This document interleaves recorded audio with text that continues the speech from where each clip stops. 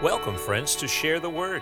Whether you're just beginning to explore the Bible or have been a Christian for years, we believe that you'll get some great insight from our podcast as our teachers unpack the big ideas of the New Testament in a down-to-earth language. Thanks for being a listener. Now let's get right into today's lesson. If you're married, what sticks in your mind about your wedding day?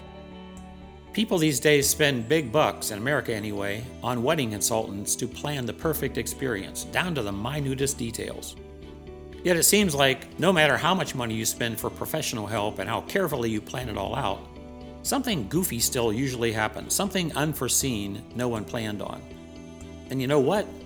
Decades later, when you think back on that most important day, what sticks out in your mind? How storybook perfect it all was? Probably not. Probably what you remember are the snafus, the goof-ups, the things you didn't plan on, the embarrassing things or the funny things. Not all the things that went carefully as planned. As John chapter 2 opens, our author John is recalling a wedding he attended with Jesus just shortly after he became a disciple. A wedding where something absolutely unforgettable happened. John was telling us in the latter part of chapter 1 and on into chapter 2 what he remembers from his very first days with Jesus. Just in the first few days, apparently, he and his brother James, Andrew, and his brother Simon Peter, Philip, and his friend Nathaniel, these half-dozen men had been invited and they'd answered yes to the call to become disciples of Jesus. I hope you know what that means. A disciple is a learner and follower. At the outset of chapter 2, this group is back in their home district of Galilee in the northern part of Israel. A wedding is taking place to which Jesus has been invited. We're not told who's getting married, but chances are it's a relative of his because his mother Mary seems to be involved in the event planning.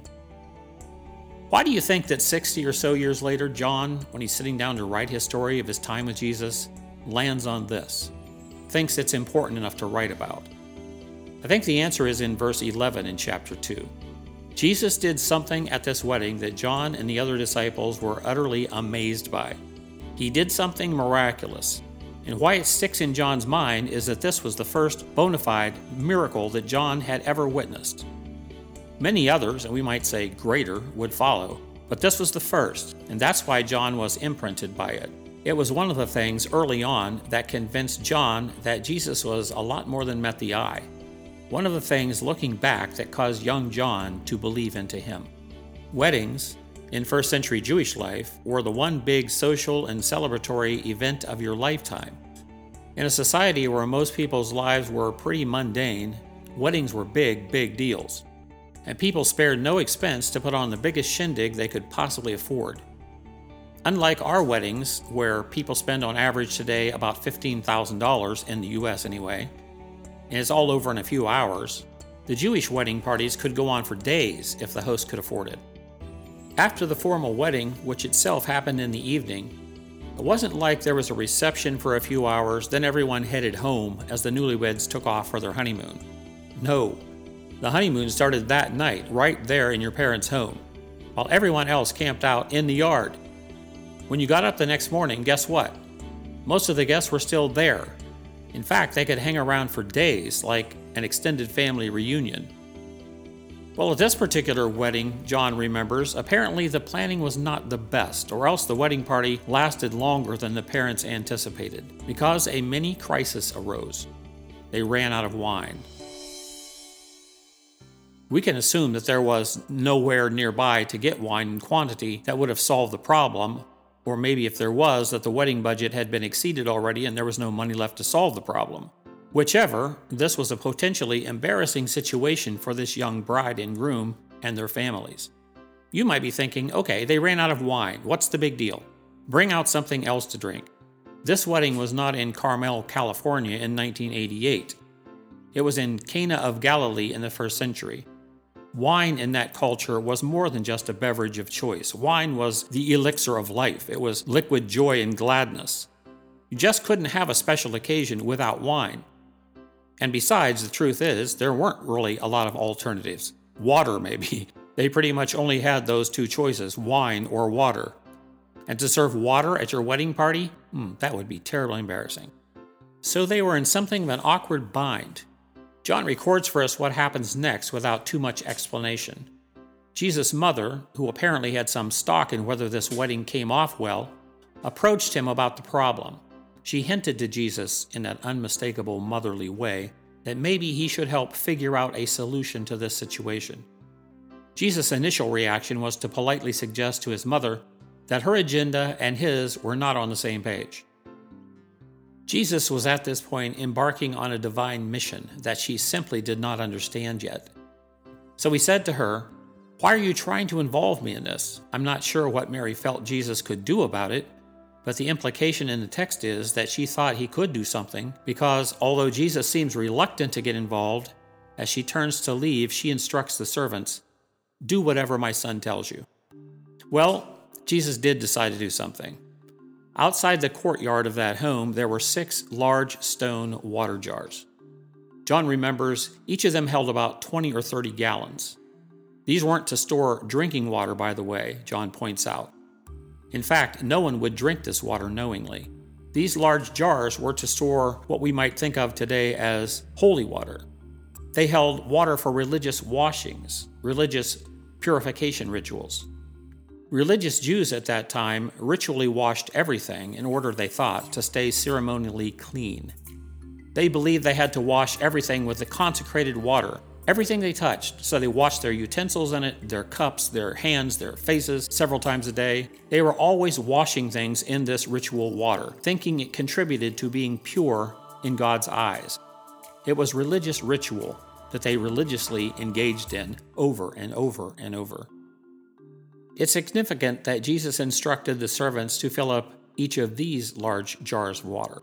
It's likely that some of them were empty or partially empty from use. So the servants filled them all up to their rims. Jesus then simply instructed them to draw some out now and take it to the master of ceremonies, the fellow who was overseeing this whole affair. They did as he said, carrying some to the master of ceremonies. And guess what? Oh, you might know the story. You didn't tell me, and I could have cut to the chase. In case you didn't read or listen to this chapter before clicking on our podcast, the water miraculously somehow turned to wine. As he gulps down some and licks his lips, the master of ceremonies fellow wondered where this wine came from. Actually, had he known, he never would have drunk it. So he calls the groom aside and says, "You've had me squirming all this time thinking we're out of wine, and all along you had this in reserve, you rascal!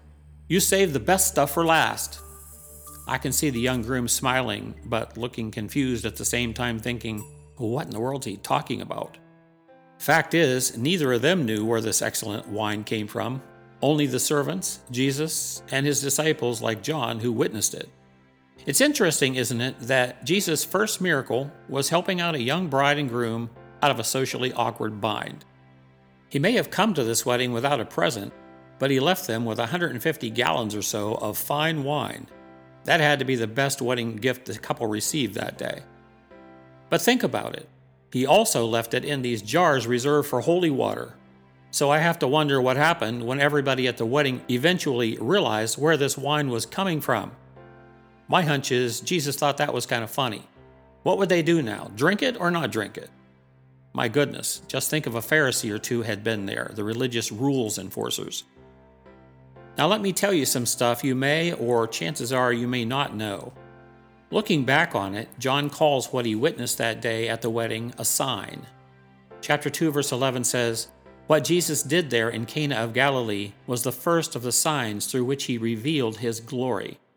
It's very significant that John doesn't use the typical word miracle, the word the other gospel writers almost always use to describe when Jesus did something supernatural. Instead, John almost always uses the word sign.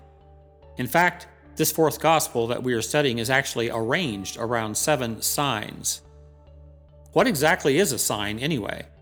Define it in your mind right now. Merriam-Webster might put it more elegantly, but a sign is something that points to something else.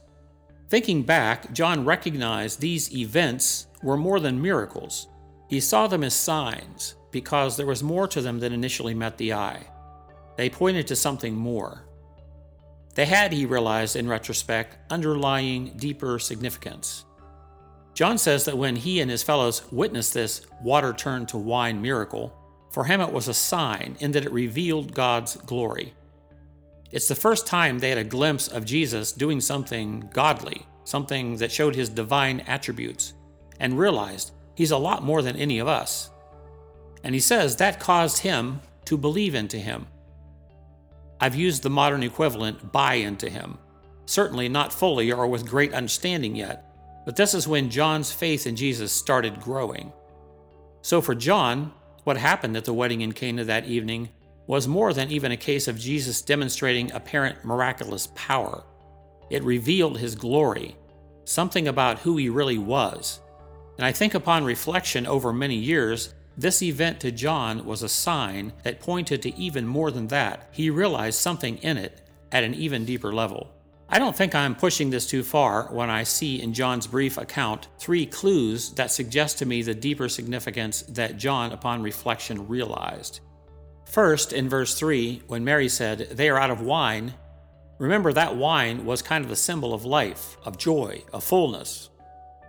Second, John points out in verses 6 and 7 that Jesus noticed these large water jars, and John notes the religious Jews kept their holy water in them. Water to perform religious ritual washings, these constant ceremonial purification rites which they thought kept them clean. It was these jars that he had the servants fill up to the rim. Third, in verse 10, upon tasting the water, now turned to wine, the master of ceremonies commented to the confused groom, "Everyone serves their good wine first, and then after the guests have been drinking, brings out the inferior stuff, but you've saved the best for last." What is John seeing of deeper significance in all this? What underlying truth did this sign point to? My reading on it is that John realized that the religion of Judaism by this time was running out of juice, we might say. The vitality, the power to satisfy people, the life, the joy, had been drained out of it. It had degenerated in that culture to a largely empty ritual system of ceremonies. If wine was to them a symbol of life and fullness, the Jewish nation and their religion was at that point out of wine. But Jesus didn't come to destroy all that had come before him. He didn't say, "Smash those ceremonial water jars." He said, "Fill them up." Why is that? Because Jesus, in his own words elsewhere, told his disciples, "Don't think that I've come to abolish the law and the prophets," that is, the Old Testament system preceding him. "I haven't come to abolish them, but to fill them up." Jesus' sinless life was the only one ever lived perfectly that fulfilled the Old Testament law of God and its demands. His life would also precisely fulfill the Old Testament prophets and what they had predicted about the Messiah. That's what I think John hears implied in the Master of Ceremonies' words about keeping the best for last. The Old Testament law, with all of its ceremonies, its feast days, all of the rituals, the whole system of sacrifices to deal with sin, the whole Old Testament system was just a prelude to the coming of Jesus. It all pointed toward him. It finds its fulfillment in him, the one John the Baptist called the Lamb of God who will take away the world's sin. So there's a whole book in the New Testament about this, by the way, that we'll get to at some point, called the book of Hebrews. But what I want you to realize, Jesus himself was the best God kept for last. Listen to how this truth is expressed in Hebrews chapter 10. The Old Testament system is the law of Moses. It was only a shadow of things to come, not the reality of the good things we have in Christ. The sacrifices under the old system were repeated again and again, year after year, but they were never able to perfectly satisfy those who came to God in worship. Do you get it? Jesus filled up the ceremonial water jars, the water these people used over and over again in their religious rituals, trying to keep themselves pure before God and so acceptable to God. Jesus filled them up with wine, this elixir of life, this beverage of joy, this symbol of fullness. Their holy water became his wine. That water that could never cleanse anyone's sin anyway. What religion and religious ceremonies can never do, no matter what your religious tradition, John came to believe that Jesus has the power to actually do. He can not only cleanse us of sin and give us eternal life, but he can also give us joy and fullness now. Why can he do that? Because he's God, John became convinced. God was the creative power that put the universe into existence. Jesus was God on earth in human form, with the power to still transform things. This sign John witnessed proved that to him. Jesus had transformative, creative power. He can forgive and free us of our past sins and failures as easily as he could turn water into wine. He can change things, fundamentally change things, just as really as he changed the water in those big stone water jars into fine wine at the wedding.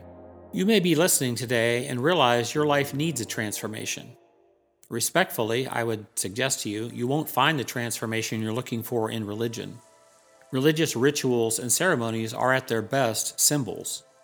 But you can find the motivation and power to change in a real relationship with Christ. The power to change comes when we invite Him into our lives as our Savior and our leader. He promises then to send His Spirit to live inside of us, to empower us to become who we ought to be. He starts by changing our attitudes and putting new desires in us. Then as we listen to His Word and yield to Him and learn to trust Him, He will begin to thoroughly change us, transform us. There are so many people I know who can witness to the transformative power of Christ in their lives. People who are in no way the person they were just a few years back. Let's listen to a testimony about that from somebody right now. I traveled the world.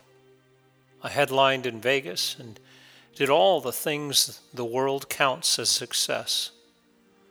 My motto was, if I can't do it, no one can. If I can't do it. I try to control everything. And we all know how that works out. But through it all, I felt like something was missing. For over 40 years, I thought I knew who I was.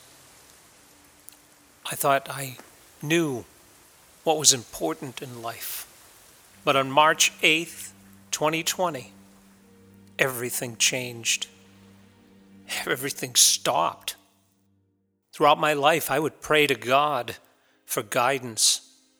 But in hindsight, I realized I wasn't looking for guidance. I was looking for Him to provide me with what I wanted. I was using Him like an ATM.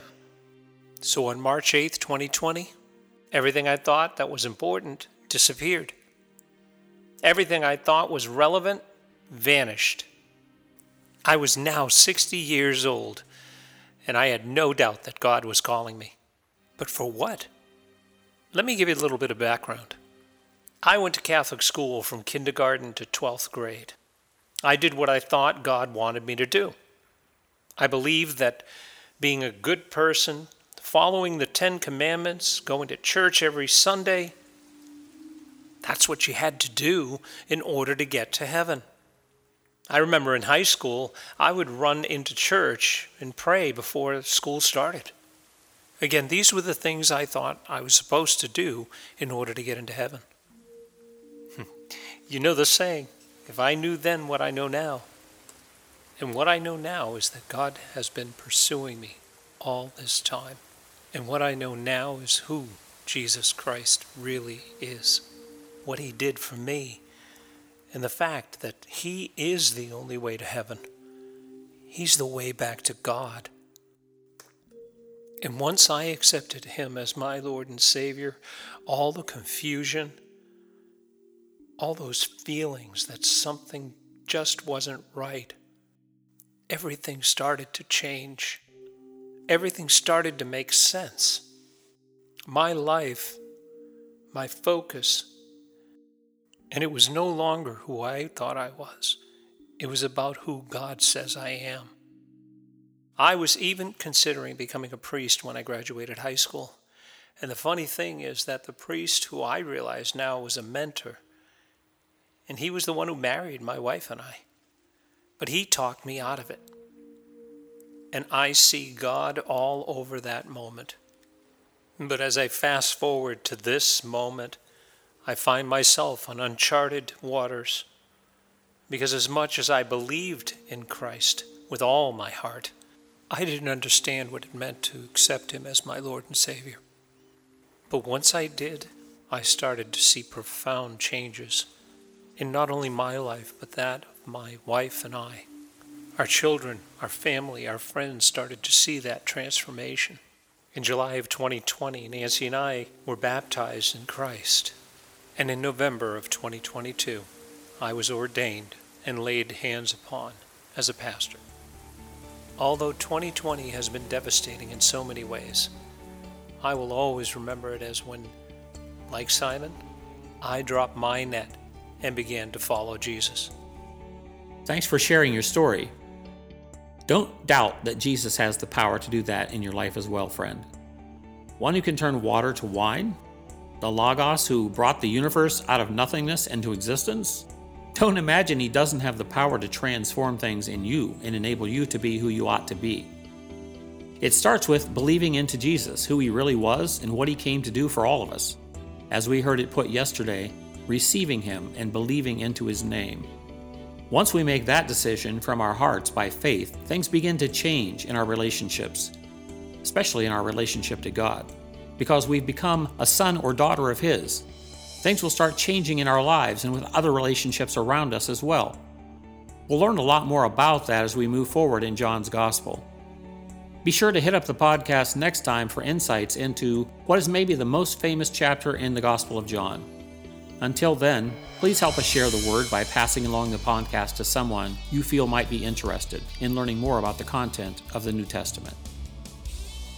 If you're enjoying these commentaries on the Gospel of John, please help us share the word by passing along the podcast to your friends and family.